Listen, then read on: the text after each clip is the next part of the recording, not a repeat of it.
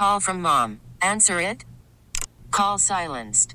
Instacart knows nothing gets between you and the game. That's why they make ordering from your couch easy. Stock up today and get all your groceries for the week delivered in as fast as 30 minutes without missing a minute of the game. You have 47 new voicemails. Download the app to get free delivery on your first 3 orders while supplies last. Minimum $10 per order. Additional terms apply. T-Mobile has invested billions to light up America's largest 5G network, from big cities to small towns, including right here in yours. And great coverage is just the beginning. Right now, families and small businesses can save up to 20% versus AT&T and Verizon when they switch. Visit your local T-Mobile store today.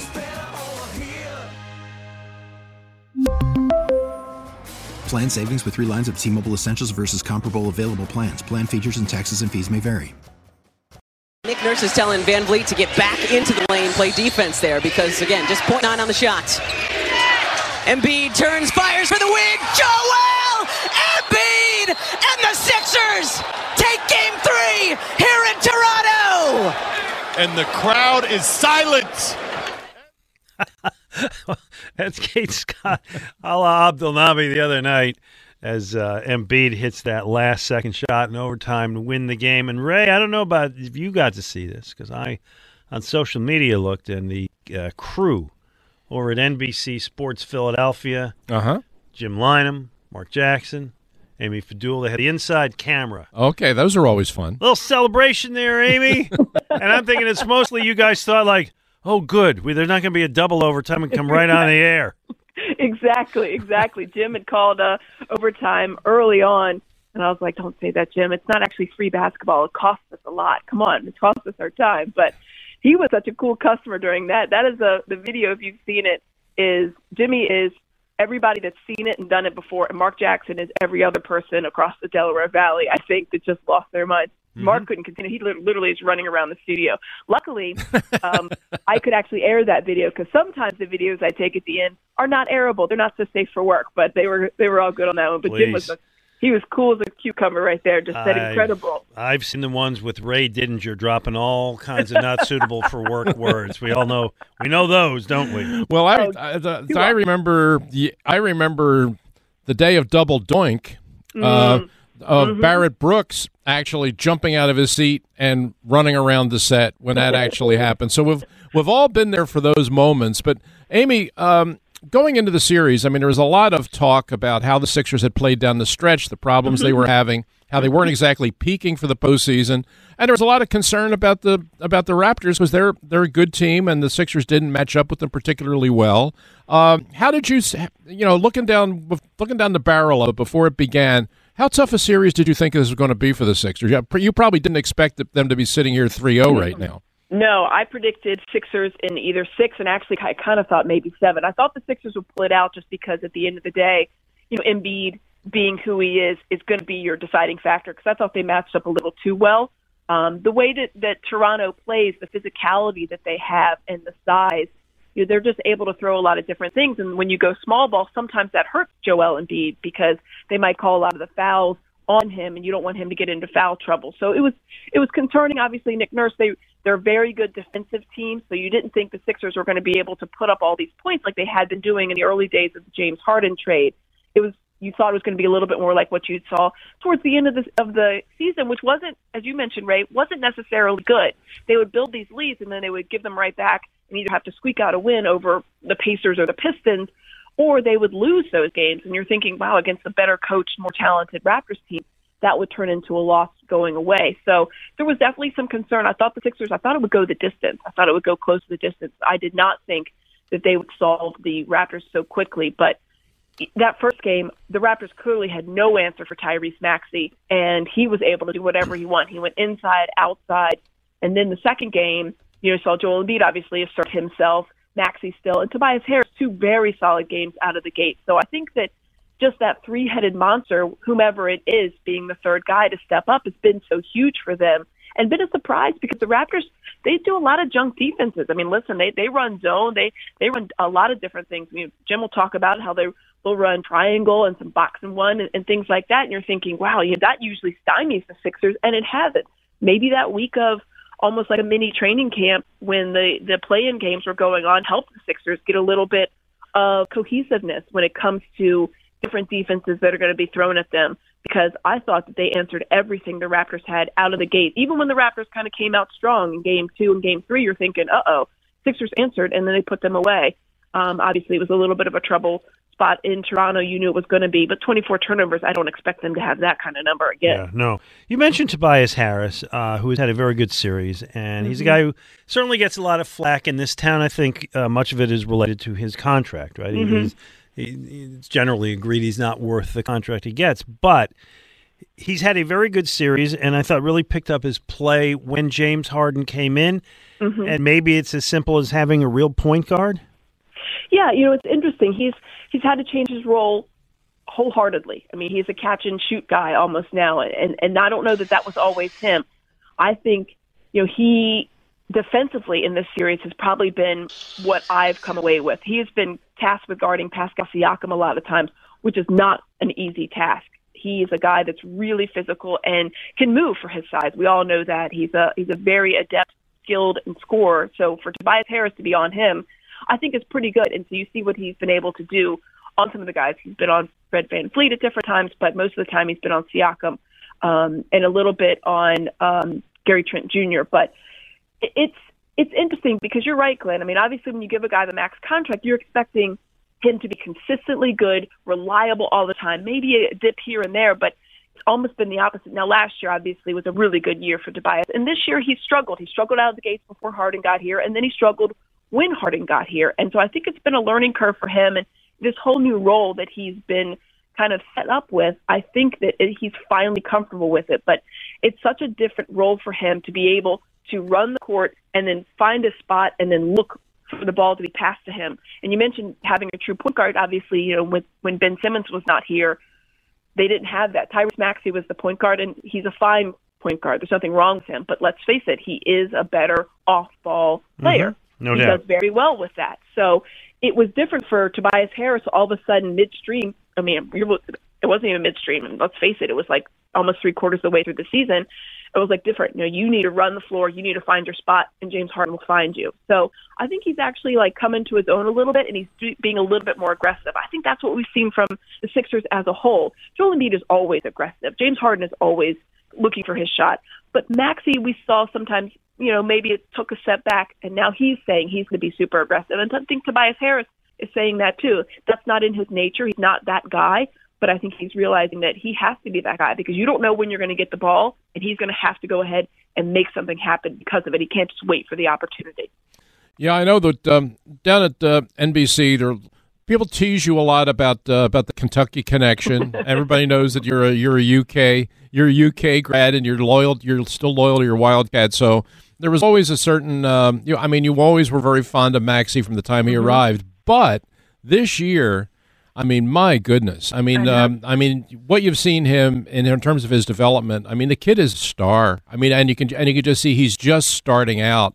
What fun he is to watch. And I always kind of think the measure of an athlete in this town is when you see people walking around and they're wearing his jersey. And in the last few weeks, I've actually begun to see some Maxey shirts happening around me, and to me, that's a sign that I think that he's really on his way to becoming a big time player. Yeah, we talk about that. Jim Lynam said it, I think, at the beginning of this year when we saw Maxey kind of take that first step. His trajectory, and I said it, his trajectory is no longer like up a hill. It's almost a straight line straight up because he has shown with the opportunity that he can be a star. He is a star. This guy's going to be an all-star if it's not next year, but the year after. But that's one of the really nice silver linings of the whole Ben Simmons saga. We would not have seen this from Tyrese Maxey because we would have had a starting point guard in the Sixers lineup, and you would have not been able to see what Tyrese Maxey could do. I think that his development, he took what his coach said last year. Doc Rivers said, listen, if you remember, he didn't play much in the playoffs and towards the end of the season. He said, listen, I can't rely on you as a shooter. I need you to improve your shot. You're not a good you're not taking high volume threes. You're not taking good threes. He was a 30% 3-point shooter, which was the knock on him in college, in his short year of college. So he did. I've never seen anybody raise their 3-point percentage by over 13 points. He was an over 40. At this point, he's like almost a 45% 3-point shooter. But his trajectory now is perennial all-star, I think. And I do say that as a homer because I did pick him for the Sixers to draft at 21, and I am completely biased when it comes to this kid.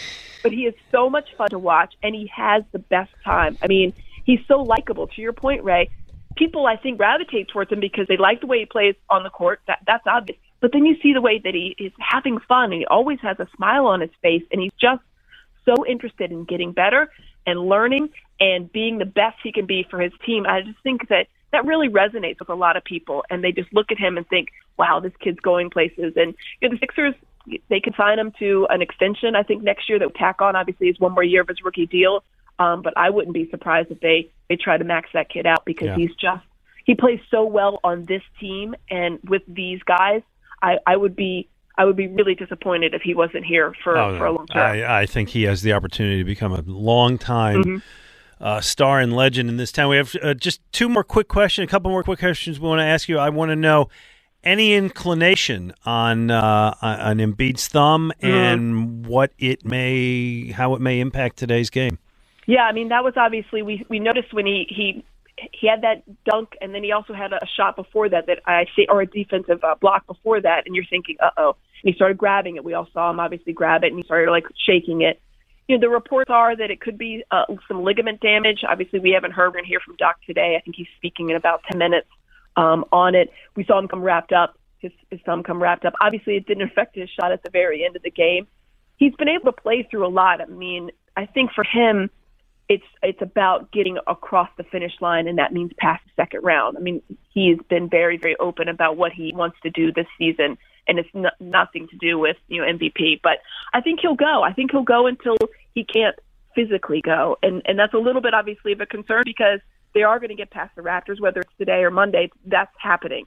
You don't want to set him up for failure in the next round where you're going to be without the MVP.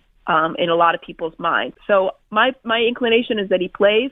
If they can give him any kind of, break, and they don't have to play him the entire game. I mean, he played 45 minutes the last game, plus almost all the starters played 45 minutes in the last game, obviously with the overtime. It would be really nice to give him a little rest. He can get maybe some treatment. But it seems like, and we'll have a little bit more clarity, it seems like it's an injury that's going to linger, and he's just going to have to see how he can play through it, whether it's bandaging it up, whether it's getting some treatment on it every game, maybe at halftime as well. But, everybody's banged up right now, and you're seeing some of the superstars across the league getting banged up. And it's disappointing because you want everything to be, everybody to be healthy and to be all fair and square. But I think for him, he's going to go until he physically can't move that hand, honestly. Yeah. Well, it's going to be fun. I kind of agree with you. If it doesn't end today, I think it'll certainly end the next game when they come back to Philadelphia. And then on they go. I mean, of the teams that are out there, is there one team that you look at and say, yeah, I don't want to take those guys on? Or do you think the way they're playing right now, you're willing to take on anybody in the East? Yeah. You know what? I don't know that I would have said that before the playoffs started, Ray. I think I would have been like, well, I don't know. Like, that Bucks team concerns me. But you're seeing, when you watch the other series, you're seeing cracks in the armor. The Celtics obviously are very, very skilled, and they've been there before, and we know that they're well coached, and we know all that. But that's probably the only team that I would be like, oh, that one would be a series. That would be really pretty strong. But that's if the Celtics get there. I mean, obviously they're up 2-0. It ain't going to be the Nets, Amy. Yeah, come on now. It's not going to be the Nets. Sidebar, I love that they're thinking about dropping Ben Simmons in a series if they're down 3. Like, that's insane. Oh, it's going to be great. He hasn't played basketball since June. Come on. It's going to be enjoyable for us. Yeah, let's be honest. You're right. But no, I think the Celtics are the only team that I would look at and be like, wow, because I think they can match up well with the Bucks. Obviously, there's some injuries with Chris Middleton. And then the Heat, you never really know. They run that zone as well. But the Sixers proved that they can get around it. And the way they're shooting the 3 right now, if they hit some of those, the zone really kind of becomes null and void. So I would hope that they could get. I mean, it's been over 20 years since they've gotten past the second round. That's the goalpost for me. Like, at minimum, Eastern Conference Finals. It's just I just don't see how they can. They're playing so well. I don't want it to be derailed. All these years have built up to them. Can you believe it? Yes, over 20 years. I know, and it can't be stalled because of Embiid injury. That would be the terrible ending to it. Amy Fadool-Kane, always a pleasure. You can follow her on Twitter at Amy Fadool NBCS. You're on Today Before and After? That's right, 1:30 we have our pregame, and then right after we'll bring you all the post-game highlights, maybe a little video from Jimmy and Mark. We'll have to see how this one goes. But yes, of course, we'll be on right after the game and right before 1:30. All right, remind Jimmy that he's coming on with us tomorrow at 11. I sure will. Okay. Thanks, Liz. Thanks a ton. Ray. All right, Thanks, we'll talk Amy. to you then. There you go. Good stuff. She's great. I've so enjoyed working with her. She's really terrific. Pro. She really is. Yeah. All right, good. Appreciate that. 215-592-9494. All right, Ray, coming up in the next one. Would like to get some calls in. This is a good time to do it. Coming up in the next segment, I want to talk to you about the latest guy, presumably on the trade market, that every Eagles fan needs the team to get. Mm-hmm. And actually a very serious story that has come out of Flyers world this week. Another bad look for that franchise. Okay.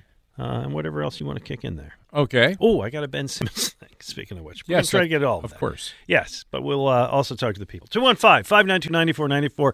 Ray Dinger, Glenn Mack now, 94. Call from mom. Answer it. Call silenced. Instacart knows nothing gets between you and the game. That's why they make ordering from your couch easy. Stock up today and get all your groceries for the week delivered in as fast as 30 minutes without missing a minute of the game. You have 47 new voicemails. Download the app to get free delivery on your first 3 orders while supplies last. Minimum $10 per order. Additional terms apply. WIP. Pressure coming. Garoppolo hit as he throws. A wobbler down the sideline, and it's caught! Deebo Samuel with the catch and trying to turn on the Jets. He'll take it all the way for the touchdown. Ray, that is one of the most exciting young players in the league, and I am not referring to Jimmy Garoppolo. Mm-hmm. Deebo Samuel. Yep. I get no argument here. Almost took him to the Super Bowl. Almost took him to win in the Super Bowl. Yep. However, he's unhappy. He wants to be traded. This became public knowledge this week. He is a unique player, Ray, because he's a wide receiver and running back. He scored 14 touchdowns last year, 8 of them rushing. Carried the ball 78 times. Averaged 18 yards per catch. He's good inside. He's a yak man, Ray. Yes, he is. Always looking for that. Mm-hmm. And so, of course, whenever anybody in the league wants to be traded, there are many people in this town who feel the immediate need to get him. Mm-hmm. Literally the day before him, story was out that Kyler Murray wanted to be traded, and so everybody wanted Kyler Murray here. Right. And by the way, Deebo Samuel is a great player. I'm about to tell you why I don't think the Eagles should trade for him. Okay. But he's a great player. But there's a couple of problems. One is the report out of San Francisco, and I don't cover the team, so I can't confirm it, but this is the report, is one of the reasons he wants out is he doesn't like the offense, and he no longer wants to be used as a running back. He just wants to be a wide receiver. Mm-hmm. Part of what makes him a great player in my mind is nobody else does what he does. No, exactly. He's unique. If you take that away, doesn't he lose value? Yes. Okay. It doesn't make him, it doesn't make him a less than great player, but it makes him less useful in your offense because it limits what he can do. Right. What makes him one of a kind in today's NFL is that he can be both of those things. I mean, he's the one that invented the name for himself, wide back. Yeah, I mean, he took pride in the fact that he could be both and was both. I mean, you're talking about a guy who last year, think about these numbers. He averaged 18 yards per reception and 6.5 yards per rushing attempt. Amazing. I mean, basically every time he touched the ball, he was getting you a first down. Yep. So, and the ability that he's both talented enough and smart enough, this is the other part of it, and smart enough to learn two positions and play that well is what establishes his value. Right. And if he doesn't want to do it, again, the report is he doesn't want to do it because running backs have shorter shelf lives and he feels he's going to limit his career over the years. And that may be correct. I can't argue with it. But so if he is traded and is just traded as a wide receiver, would I love to see him on the Eagles? Of course I would. Sure. Here's my problem with it. One, it's going to cost you 2 first-rounders? Yes, I do. I think I mean, that market's kind of been established, right? Tyreek Hill and all that? Yeah. Okay. Yeah. Two, wide receivers have become the hot ticket and are now getting quarterback money. Right. This is a new thing. I mean, the old argument was always like, you can win with any wide receivers. You got to build your lines. You got to get your quarterback, get your pass rush, grab a couple wide receivers. Don't spend a lot of money on wide receivers. That's out the door. Yeah, I never really believed that anyway, but that was that was the thinking a while ago. But it's gone completely to the opposite, where wide receivers are becoming the highest paid players in the league. Well, yeah, and if you're going to pay that kind of money to Devontae Adams, okay, I get it because he's that good. But what really blew the top off the whole thing was Christian Kirk. Three at 75. Good player, but I mean, paying him like a superstar. Yeah. Right. If Christian Kirk is going to get $25 million a year, Deebo Samuel is going to get more than that. And if I am the Eagles and I am apportioning my money, I can't do it. I mean, I love the shiny toy. I love the beautiful thing in the window, but it doesn't mean it's the smart thing to get. Right. I don't know if I mean, that's my position. I don't know if you agree or do. Look, Matt Wright is punting on TV. Sorry, I'm watching my favorite punter. Oh, yeah, they're doing a whole piece about wow. him on ESPN okay, right there you now. go. Eagles next punter. He's impressive. I just got distracted by the other shiny toy. Yes. Okay. Deebo Samuel, Ray, those are my arguments. You want to tell me they're brilliant or not? I would be more open to it than you are. I share your concerns, but I recognize what a special player he is.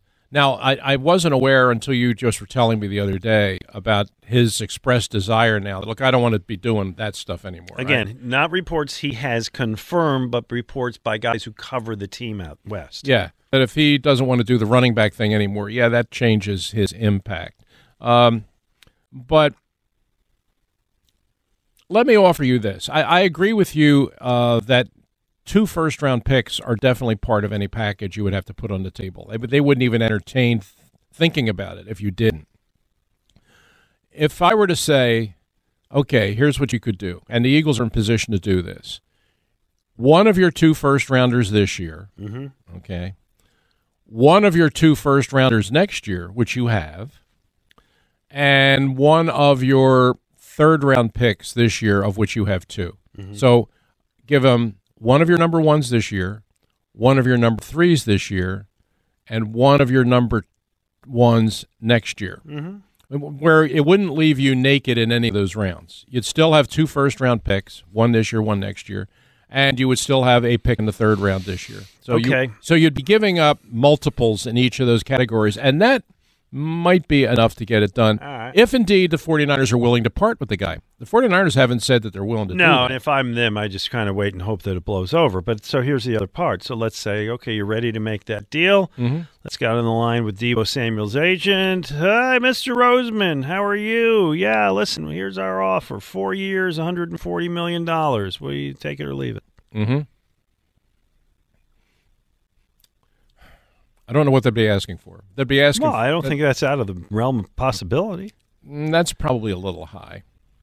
I mean, what did Tyreek Hill get? You know, something pretty close to that. Yeah. But Tyreek Hill is a little bit like Samuel in that he plays multiple positions. You know, but if you ask a guy to do too much, and I think Samuel's probably looking around at. You know, Carolina decided that's what they were going to do with Christian McCaffrey, and now look at Christian McCaffrey. I mean, he's hurt all the time. So I think Samuel's looking at that and saying, you know, if I try to do that, I'm going to have a really short career. So we'll get him a little cheaper. Yeah, maybe. I mean, I think everything's negotiable, but I understand people's fascination with him. Yeah. Because I mean, anybody that saw the 49ers last year knew what a weapon this guy was. He's a really good receiver. He gets open. When he catches the ball in the open field, he becomes a running back in a way that other receivers aren't.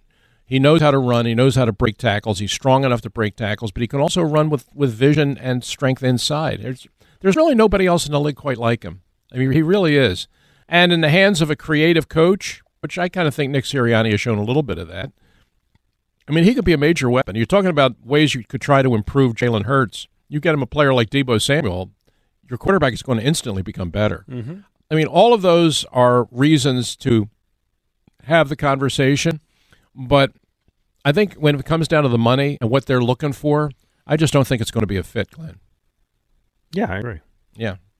Again, we'd all like it, but I agree. I mean, you would. I would explore it if I were them. If it really came, I'm making the phone call. Sure. Yeah, I would certainly explore it, but I kind of have a feeling. I honestly kind of have a feeling that it's going to be one of these things that's going to be talked about, and it just ain't going to happen. He's going to end up. He's going to be with the 49ers this year. I guess, although it's amazing the guys that are getting traded these days. Yeah, I know. NFL was always a league where trades were impact trades, particularly few and far between. A whole lot more now than you used to see. Well, it's becoming more like the NBA. The players can force the issue. Yes. It used to be in the NFL, you could complain and stamp your feet, and the team would just say, so what? You're under contract. Go play. In the NBA, players have been making their own deals for a while now, and the NFL is becoming more like that. Yeah. One other thing I want to talk about is completely unrelated, and it's a rough story that our friend Anthony Sanfilippo broke. Really good reporting here. Nice that there's one hockey reporter in town that actually covers the team critically and breaks stories.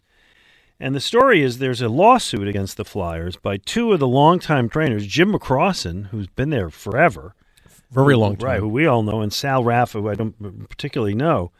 But they are alleging in a lawsuit that suing team ownership, I'm going to read Anthony's story here, after receiving similar medical diagnoses that they allege came from a work environment in which they were unknowingly exposed to cancer-causing carcinogens, basically saying that at the team's practice facility, where the team dumped the junk coming off of the Zamboni for 18 years, exposed them to carcinogens, and they now both have a rare form of cancer.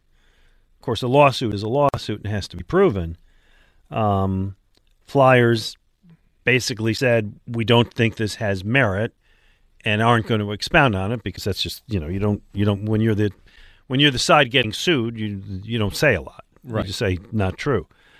So we'll see where the lawsuit goes. Again, very good reporting by Anthony. And regardless, just like another black eye for a franchise that has just got more black eyes than they have eyes. Yeah, it's true. I mean, they just can't do anything right on the ice, off the ice, in marketing, in business. It is the lowest I have seen any franchise during my 30-plus years here in Philadelphia. There are teams that are worse in the standing. I mean, the Sixers went through that whole process, but that was their plan. Right. They knew they had a sense of what they were doing. Right. The Phillies had some really bad years. I'm not talking recently. If you go back to the late 90s, the Phillies were dreadful, and the organization wasn't that well run. But this Flyers thing, it's like the franchise just has managed to make itself irrelevant, unpopular, and incompetent. All of those things. Yeah. All of those things. This story, just kind of points more to problems that they have over there. Yeah, I just thought the other night, and it comes on a night when they won. I mean, I sort of looked in on Flyers Canadians, and I looked at those two teams. Oh, jeez. Hey, they won. Actually, they won when they should stop winning because they want them to get a better lottery. Right. But, I mean, I'm looking at guys out there in Flyers uniforms and guys out there in Montreal uniforms who just flat out can't play. And that's what these two franchises, two of the real landmark franchises in that sport, that's what they've become. I mean, that's what they have become. And I remember, that's what the Flyers are now. I mean, I read the story. The Flyers played the Rangers a couple weeks ago and won the game. And I picked up the New York papers the next day. And all the New York papers wrote about was how embarrassing it was that the Rangers had lost to the Flyers. Like they referred to, Rangers lose to flightless Flyers. And then the story said, the Rangers, went through the motions and lost to an embarrassingly bad. I mean, that's what the Flyers have become now. I mean, they've become a team that other teams just don't even take seriously. And if they happen to win a game, the other team's reporters, it's all about how could you lose to this team? Yep. That's what the Flyers are now. That's what they have become. And, somebody who's been following this team literally from day one, I hate to see where they are right now, but I hate to sound fatalistic, but Glenn, they're in a hole. I don't know how they're going to dig themselves out of it. Well, I know you were upset that you somehow missed the news that when Dave Scott spoke, whatever it was, a month or so ago, he said, Chuck Fletcher's our GM next year. Yeah, I missed that. I didn't know that because I saw a story that was written by Wayne Fish in the Bucks County Courier-Times, who's been covering the team since I was covering the team. And he wrote this story about, what are the Flyers going to do moving forward? And it's just, it's everybody's common. It's assumed that the coach is going to go. But there were all these references to, what's Chuck Fletcher going to do to begin to rebuild? What's Chuck Fletcher looking for in his new coach? What's Chuck Fletcher looking for? And I'm asking myself, well, who says that Chuck Fletcher's going to be making these decisions? They aren't really going to bring him back, are they? And I mentioned it to you, and you said, oh, no, that was part of Dave Scott's press conference, is that how can you possibly even think about retaining this guy when he's built this mess that you have on the ice every night? Look, clearly the coach has to go, and there's no question the coach is going to have to go. But how in the world can you keep Chuck Fletcher on to make the decision of who the next coach is going to be? How do you have any confidence in that? I'll go higher. How do you keep Dave Scott on? Yeah, to me, where this team how do you want to go? To me, this team, where they are right now, and as backwards and inept as they are in every conceivable area, there's only one thing that you can even think about doing, which is you just got to clean house. Everybody's got to go. By the way, that season's not over yet. Yeah, I know. Just keep going and going and going. One final hockey note. Have you seen what Florida's done since they got Giroux? Yeah. Their record? Yeah. At one point they were like 12-1-1, and I don't. Good for him. They might be the Stanley Cup favorite right now. No, good for him. Good for him. This is right. Ray Bork moment. 215-592-9494. Ray Didinger, Glenn Macnow. One more segment, and we wrap it up. We hand over the Go Birds guys today. I didn't look at the schedule. Yes, sir. They will be on after us. Ray and Glenn on 94 WIP. All right, last segment today, and before we go to our producer, Kyle Quinn, and find out what we forgot to talk about today, I want to rip ESPN, and Ray, not the first time. No, wouldn't be the As first you time. know, I believe ESPN is the big evil in sports that is responsible for many of the aspects of the businesses we cover that are deficient these days, including, by the way, they did a thing with Tom Brady recently. Yeah. This isn't my rant. This is the warm-up to my rant. This is the mini rant. They did a thing with Tom Brady recently, and they never asked him about what was with the retirement and the unretirement, and what about the stories that you were trying to go to Miami and maybe take part of the ownership of the team and play there, and what was the thing about Sean Payton? They never asked him any of that. None of it. None. You know why? Why? Because they got some business deal with him. He does the man in the arena thing with them. Right. And he's got some other show that they're going to do, as does Gronkowski. So they can't ask him anything of substance. They have to softball it. Ray, it's evil. But here's the bigger evil of ESPN. Tomorrow, you and I are on till 1, which is great. I love the extra hour. I'd rather be doing that than whatever else I'm going to be doing. Normally, Sundays, we're doing the pregame for the Phillies at 12 o'clock. Right. No. Tomorrow happens to be the Fanatic's birthday, Ray. Oh.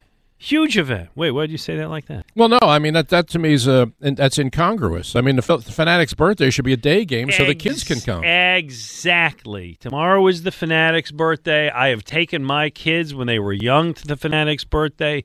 It's a big event. He either comes down on a parachute or they got the Fanatic's mom. They ham it up, and it's a great event, and it's a great thing for the kids. The Fanatic's birthday is a night game tomorrow because ESPN said, no, we want the game at night. Move it. Unfortunately, you're not watching my finger with the dirty, hairy ESPN finger pushing the buttons. And that's just wrong. You don't make the Fanatics game at night, a Fanatics birthday game at night. No, you should. It's unfair to the kids. Not that ESPN cares about the kids, not that Major League Baseball cares about the kids. It's wrong. I agree. All right. It's an outrage. It is. It's a shame of a fraud of a mouth where you have exactly two shams what it of... is. There you go. I kind of wanted to pre-cue you on that. Thank you. You set me up nicely. All right. Let us go to our producer, Kyle Quinn, and find out what we forgot to talk about. And the first one, Ray, is golden. Yeah. We'll start with that one there. I don't know if you, Ray, heard this quote from Ben Simmons yesterday. Ben Simmons finally did speak to the Brooklyn media, and the question was more or less, how do you think the fit is going to look like? Just kind of throwing you in there in the middle of a series, with Kyrie and KD. And Ray, here's his response. We'll find out. It's a good challenge, but I'm looking forward to it, especially playing with these guys. I think for me, my IQ is so high to play with guys like Kai and Seth and Kev.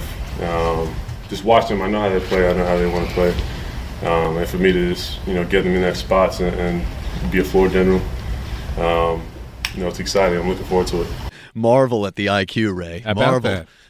High IQ. Ray, here's – well, you respond, and then I'll respond, because I know what I want to say.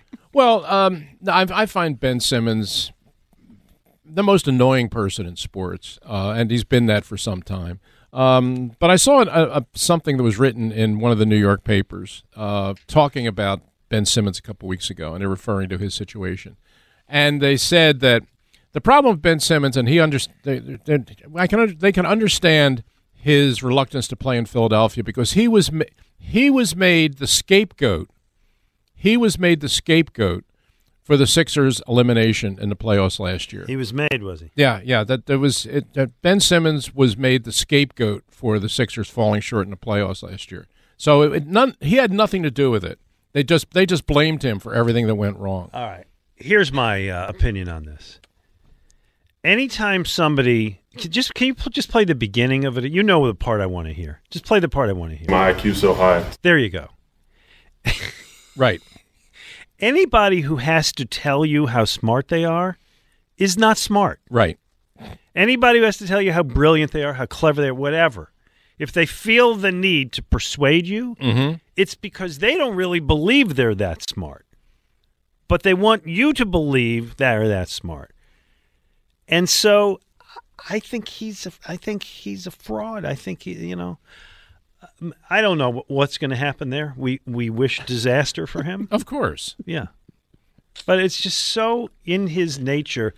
And you had to see it, right? He's wearing the sunglasses now and the $20,000 jumpsuit that he's gone on, right? A tracksuit. And, the jewelry and the whole thing and that stoic facial expression that you just want to punch him in the mouth. Right. My IQ is so smart that it's not going to be a problem.